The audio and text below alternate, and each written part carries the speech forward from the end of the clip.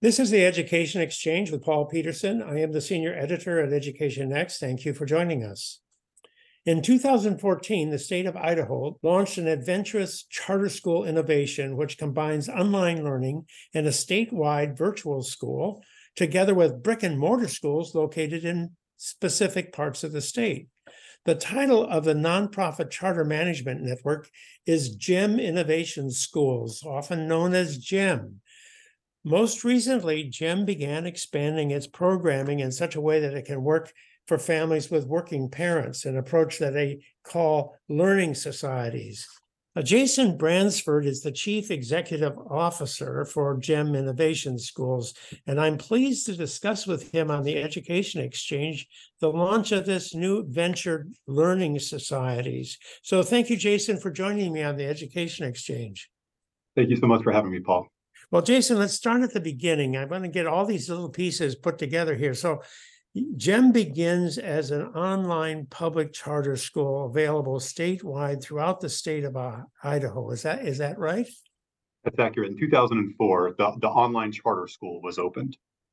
So what's happened? Did the state get excited about this idea? Where did this idea come from in Idaho? The online school was the second online school in the state of Idaho. I believe in the early 2000s, the state of Idaho began allowing charter schools to operate. And you had a slow start there. And you had a few initial brick and mortar charter schools that launched. And then there was one online school that launched, and we were the second online school. There was a superintendent of a small town up in northern Idaho. And there was a lot of homeschoolers in the school district that he was in. It was a rural school district, and there were a lot of people homeschooling. And at the time, he was providing the curriculum to those homeschooling families. And when the concept of an online school became available, he thought that the idea of actually not only giving them the curriculum, but actually enrolling them in a school and providing some level of accountability and further support for those families might be helpful. But rather than doing it just for the people in his little school district, he decided to go ahead and do it statewide. And so that was really the origins of our online school. So how many students are learning online through GEM today? Roughly 400 students in our fully online school today. So you have about 400 students in the online system, and that's concentrated in particular parts of Idaho? Is it mainly reaching students in rural areas, or what's the picture? Interestingly, there's a concentration around the Treasure Valley area, which is Boise and Meridian, that part of the state. So there's a larger number there, but they are spread throughout the entire state. And I think the concentration really just is a matter of the population concentration in that part of the state. But we do have students rural, urban, and suburban across the state. So what kinds of students actually enroll online? Are there a particular, you have a particular type of student who seizes upon this as an opportunity that works for them? Can you characterize them in any particular way? Interestingly, the background has changed a little bit. The demographic hasn't changed much over the years, but the background has. In the early years, it was largely homeschooling students who wanted to enroll in an online school. In more recent years, particularly in the last decade, it's been more students coming from a brick and mortar environment where they began their education. And for some reason, they end up enrolling in our online school. Often these are students who aren't being challenged in their local brick and mortar school, or often they have some other compelling reason that the local brick and mortar school just isn't working for them. We have a sizable population who they had some kind of health condition that affects their attendance or affects their ability to be in or stay at school all day long. And so they tend to come from brick and mortar environments, but that wasn't always the case. They used to come from the homeschooling environment. So some people find that people who are not necessarily homeschooled, but people who kids get sick, and so they can't really go to school very easily, or else they are afraid of bullying at school or violence at school or something like that. Do you see some of that tendency? We do. We have a lot of people who come and say, my child has always done well in school. My child, enjoyed school until this bullying incident happened, or an ongoing bullying incident happened, or I'm worried about some of the trends or values or violence that are happening at the local school. And so often they'll withdraw their children from the local brick and mortar school and put them in our online school for one of those reasons. Well, is there any particular curriculum that you're offering at GEM that you highlight that is attractive to parents?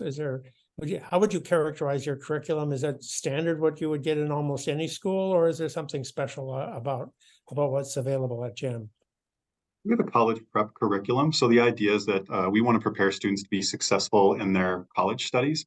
We recognize that not every student will actually go to college or even complete college, but we figure if we set students up well for prepare them well for those experiences, they could largely be successful in nearly anything they pursue after high school as well. So we kind of take a three-tier approach to our academic learning model, and our curriculum fits within these buckets. We have an academic focus. Our second pillar is the development of competencies. These are things like the ability to communicate effectively, both verbally and in writing, the ability to set and accomplish goals, the ability to manage your time effectively, things of that nature when I'm talking about competencies. And really the third bucket or the third pillar is our experiences. And so the idea is what we find is that students who have well-rounded experiences in their K through 12 years are set up for success much more than the students who have a very narrow set of experiences. So working a job while in high school, for example, or participating in honor society or student council or playing sports or any variety of experiences that really expose them to a wider set of skills and development really helps them to succeed post high school. So our curriculum is really built on those three pillars. And we, as we call it a college preparatory school, we recognize that not everybody's going here because they plan to go to college or will go to college. But the idea is if we set them up well in those three pillars, we believe that they can be highly successful in nearly any aspect of life after high school. Well, is this mainly a high school offering, or do you have a lot of elementary school students? The little kids can find it very difficult to learn online. And so I'm just wondering, are you trying to reach young children, or are you mainly trying to reach students who are entering high school? Each of our schools are kindergarten through 12th grade. So we have the range, and we think of those elementary years as building a strong foundation, particularly K through 3. We're making sure that students know how to read proficiently, making sure that students know how to do math well. And so we look at those as really foundational years. Students spend less time online in those early elementary years, and they increase over the arc of their K through 12 learning experience. So by the time they get to sixth grade, for example, we typically have our sixth grade students take their first fully online course when they're in sixth grade. Now you can imagine they're going to brick and mortar courses with their teacher and they take one online course in sixth grade. They get into seventh grade, they typically take two online courses, one per semester.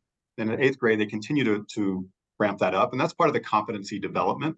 What we find is that when students have a hybrid of learning, when they're able to take brick and mortar courses and begin to ease into those online courses, it helps them actually develop a lot of the competencies that they wouldn't get only by taking brick and mortar courses. And so what this allows students to do is manage and make a lot of decisions about how they utilize their time. And so one of the concepts that we really emphasize in our organization is a concept called earned autonomy.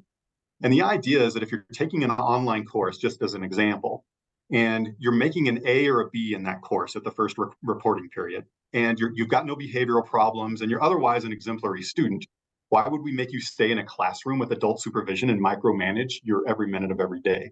So those students earn the ability to leave a classroom and go study in one of our commons areas or go study in one of our collaboration rooms.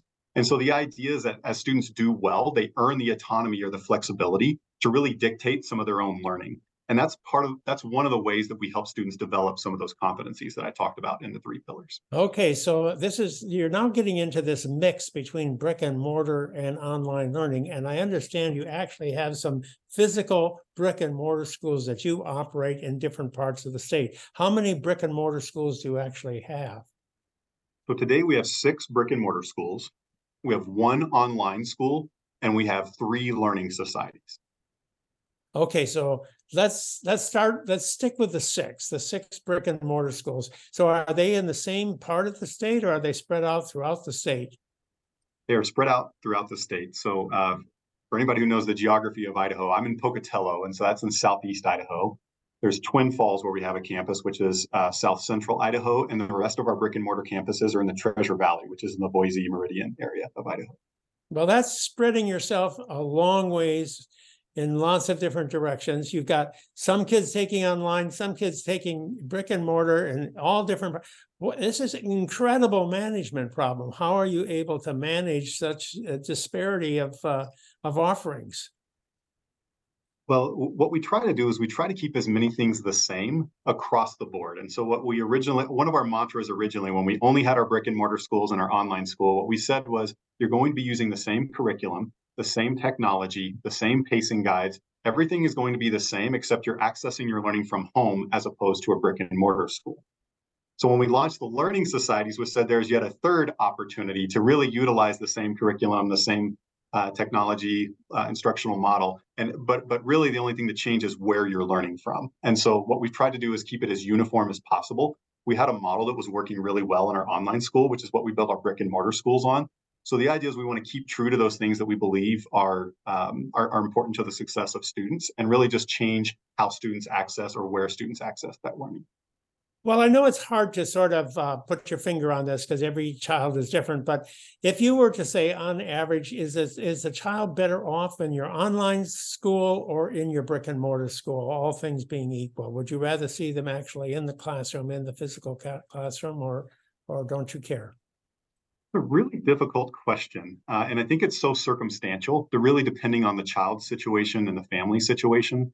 For example, in our online school, we require a full-time adult to be supervising the learning of the child. We find that otherwise it's very unlikely that a child will be successful without a full-time adult in the home.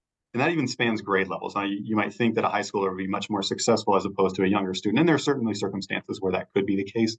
But the reality is that adult supervision is critical to success in the online school. But there's just a lot of families who can't have that, whether it's a two-parent household where they both work, or whether it's a single-parent household that can't supervise the learning, or maybe they just aren't interested in doing that for 6 or 7 hours a day. The reality is an online school really isn't going to work well for that family, and the brick and mortar school will be a much better option. So I think it's really circumstantial depending on the family dynamics. So if the family really wants to make a serious commitment to the education of their children, and there's somebody in the family, whether it's the mother or the father, and they're willing to work with their child, then maybe that online experience can be perfectly wonderful. But if that's not present, then maybe it's really better off for them to be in one of those brick and mortar schools.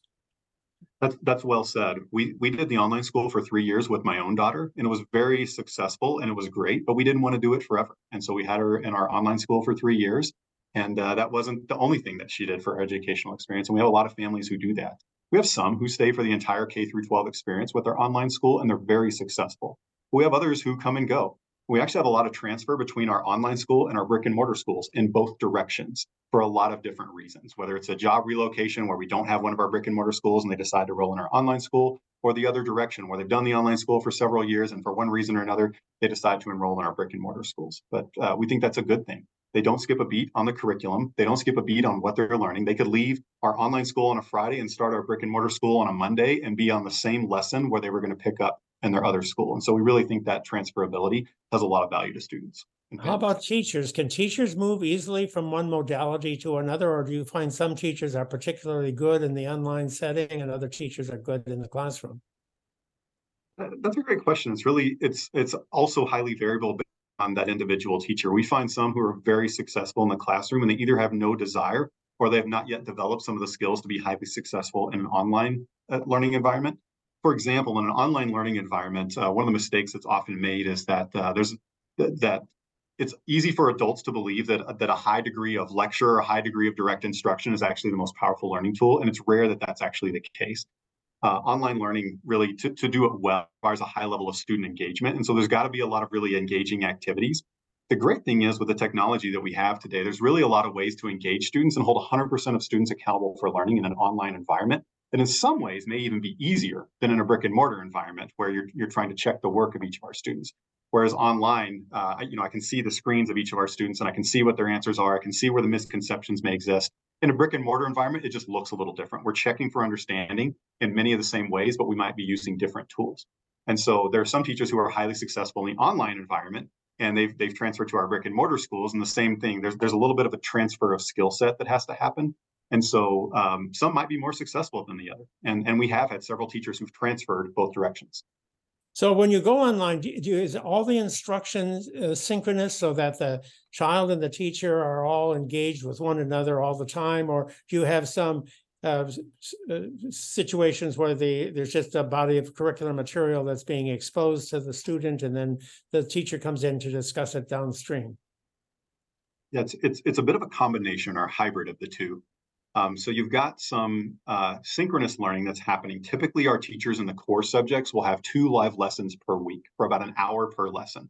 So you can imagine that you're getting exposure to a live lesson in math twice a week for about 2 hours. You can imagine the same thing in science, social studies, English. But what we then do is the remainder of the learning for those courses are actually done asynchronously. So students are working independently or even offline at times in the rest of their learning.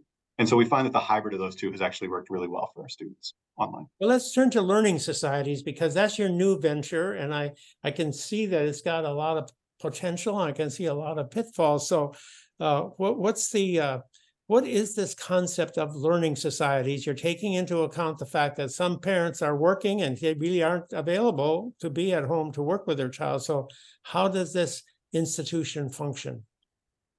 Yeah, you're exactly right. There was a gap between what we were doing several years ago, and we recognized it. And we wanted to solve it for years. So we have our online school where you have to have a full-time adult in the home, and that is a limiting factor for a lot of folks who might want to do that school. And then we have our brick and mortar schools, which tend to be located in our larger cities in the state of Idaho. And you've got a whole swath of families who want a gem prep education, and they've reached out for years asking for this, but really we didn't have a solution for them. If they didn't have a full-time parent in the home or adult in the home, we really didn't have a lot that we could offer to them. And so for years, legislators, families, and even sometimes students, particularly high school students, would reach out and say, hey, I want to do this, but I don't have an adult in the home. I don't live near one of your brick and mortar schools. Is there anything you can do for me? And the answer had to be no for years. Then what we decided about 3 years ago, we were having some conversations. The pandemic had kind of exposed what was happening around the country with micro schools, with learning pods, and things of that nature around the country. And we started to look at those, and we found a high degree of variability across the country about how those were structured, what the learning outcomes were, what their purpose was. And as we looked at that, we said, so we've got two different learning modalities in our organization already. We've got the online school, we've got brick and mortar schools. Is there a third learning modality that may meet that we could utilize or learn some lessons from these micro schools or learning pods that are happening around the country that could meet the needs of some of our rural communities where they're not going to ever be big enough to have a full-size gem prep school, where there's families who want to do this, but they don't have a full-time adult in the home. And out of this was born the concept of learning societies. And so we said initially out of the gate, what we want to do is we want to keep the same mission, the same focus, the same curriculum, the same instructional strategies, but can we do this in a small community of maybe 30 to 40 students who would come to a location, have the opportunity to learn in that location? Now they're going to have some flexibility there, but that's the premise of learning societies, is how we do this in the smaller communities, and that's where they were born from. Well, do you have all ages attending to this, coming to the same location? Will this be a church, or will this be a community center or something like that? Is that the kind of location that you select for the learning society? Yeah, we can be highly variable based on what the community has available, and so, for example, in one of our learning societies, we're meeting in some classrooms of a church building. In another learning society last year, we met in the basement of a VFW hall. This year, we are meeting. Our third location launched in what's basically an old strip mall, and we renovated one of the spaces. And so we need a little bit of space, and there's certain criteria that we have to meet within that space: restrooms, ADA accessibility, things of that nature. But really, there's a wide variety of facilities that can work well for meeting the needs of our learning society students. So how many students will it be in any one of these learning societies? Will it be like 25 or 50, or how many? Do you have an upper limit? Yeah, our target enrollment is 30 to 40 students. We feel like much bigger than 40 begins to create some management issues. We want these to really be small and personalized enough with our staffing model that we can provide a really robust level of support to these students. So going much above 40 creates problems that way. And then going much below 30 creates problems of making sure that enough revenue is generated. These are public school students enrolled in Gem Prep Online. And so we make sure that we have enough revenue to really support and sustain the learning societies. And how do you staff them? Is it with one teacher, or do you have 2, 3 adults in each learning society? Yeah, we've got a formula that we run based on the enrollment of our learning societies. And so based on how many students are enrolled, we determine staffing. So typically, if you were to have 40 students enrolled in a learning society, you'd have one learning society leader. These are typically certified teachers. Ideally, they've experienced with Gem Prep. They've already taught for us in the past, but this is the learning society leader. And then you have 1 to 2 partner teachers. These are paraprofessionals who are supporting the learning of the students in that community. Well, I've been reading an essay about some of the challenges you faced in the opening year. So what were some of the issues that you had to grapple with? Because the first year on anything, things surprise you, right? It's like the contact with the enemy changes the nature of the war. So that's probably happens here too. So what were some of the challenges you ran into? Yeah, we ran into several challenges. I think the first thing that we did, while community members from these communities had come to us and actually asked us to launch these learning societies, and we were happy to do it, we didn't fully appreciate some of the staffing dynamics that we needed to have to make these highly successful. And so, for example, in one of our learning societies, we had an experienced gen prep teacher running that learning society, and the others we actually hired a parent to run this. And the original idea was that in our online school, our parents have been successful working with their children in our online school, and the students have done quite well. And so we thought that in essence, that this person would be kind of like a proxy parent. They've done well with their own children. Now they can take on the instruction and support of other people's children. Turns out that was a very flawed way of thinking. And so what we did was we actually pivoted on that mid-school year, and we were able to take an existing teacher from one of our other schools and send her as the parent didn't want anything to do with this anymore. She got about 2 months in and said, "This is more than I'm capable of handling. I don't want to do this." We provided a lot of support, but the reality was it was actually the best thing that could have happened. So we brought in a teacher from another one of our gen prep schools and had her run that. And that began to go much better when we had somebody who had classroom experience running a set of students, supporting students at different capability levels, and really helping and supporting students that way. So one of the things that we learned was that it's so critical to have a strong leader as that learning society leader, somebody who's an experienced teacher, ideally a gen prep experienced teacher. So that was the first lesson that we learned. I think the second lesson that we learned was that parents, originally we had a 5-hour school day because the idea was that you're still enrolled in gen prep online. Anything you don't get done in that 5 hours, you would take it home and you and your family would work on it home. And what we found was that students were bringing home quite a bit of homework in those first several months. And parents asked, is there any way you can extend the school day a little bit longer, allow my students to stay there and get all their homework or most of their homework done during the school day so that they don't have to bring that home, so that when we get home, we have quality time that we can spend together as a family doing recreational things or just doing something else. But really spending time doing homework isn't the quality family time that we're looking for. So can you extend the school day? So we did that as well. I think another thing that we learned is we didn't do a really great job of defining the roles and responsibilities between the site leaders on the ground in these learning societies and the gen prep online teachers. So remember, these are students who are enrolled in gen prep online. So they're taking courses through gen prep online, but they're doing their learning from a learning society location. And we didn't do a great job because originally we said that these learning society leaders would in essence be proxy parents. So they would have the roles and responsibilities of a parent. What we found is that's actually not what our students and our staff and families wanted.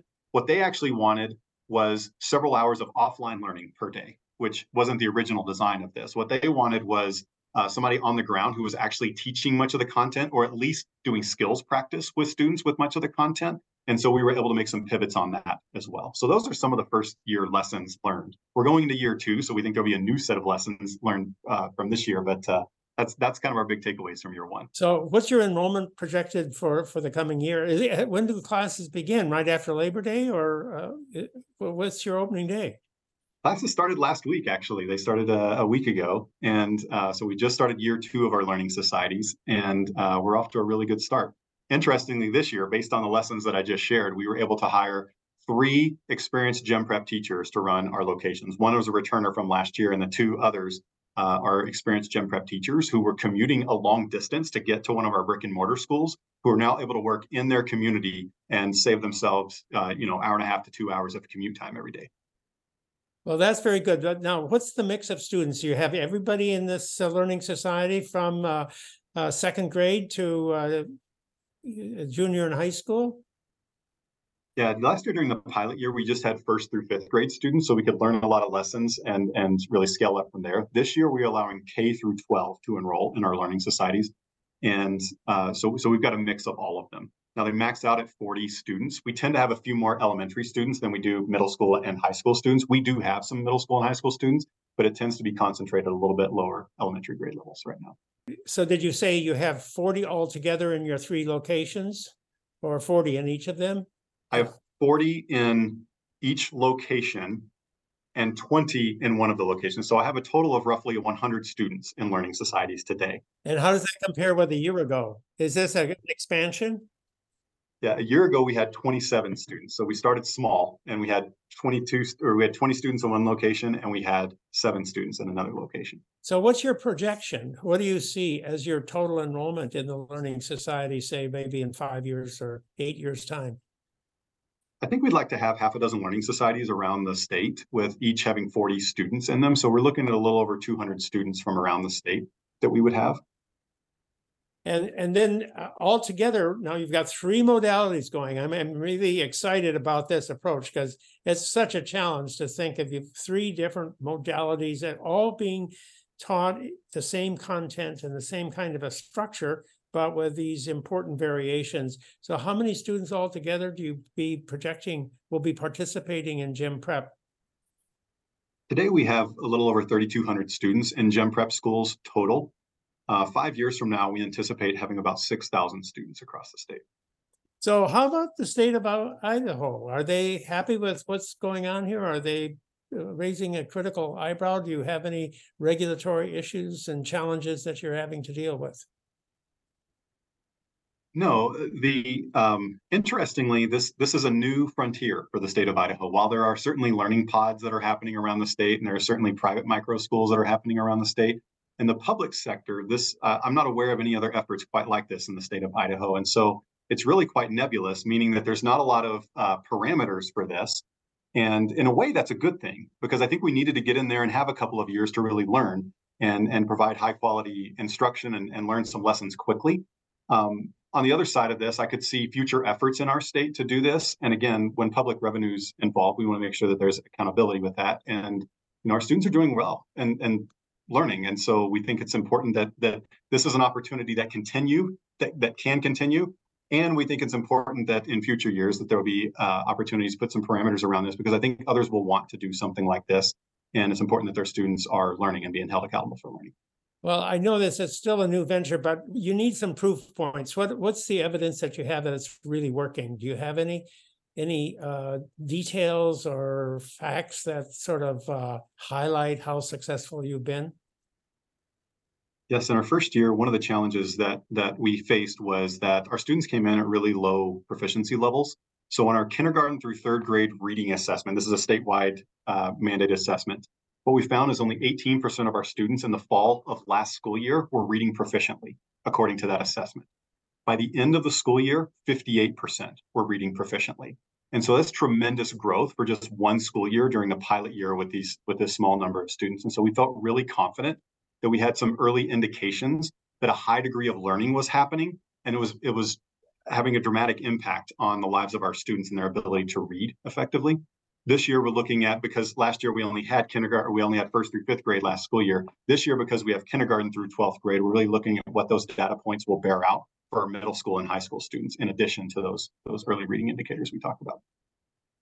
Well, listen, this has been a fascinating account of an experiment that is really on the cutting edge. So thank you very much, Jason, for joining me on the Education Exchange. Thank you so much. It's been an honor to be here. Thank you, Paul. I've been speaking with Jason Bransford, the CEO of GYM, a nonprofit charter school network in Idaho that is providing education through a combination of online, brick and mortar, and learning society approaches. I am Paul Peterson. Please join me for a new Education Exchange podcast released on the Education Next website every Monday at noon Eastern Time.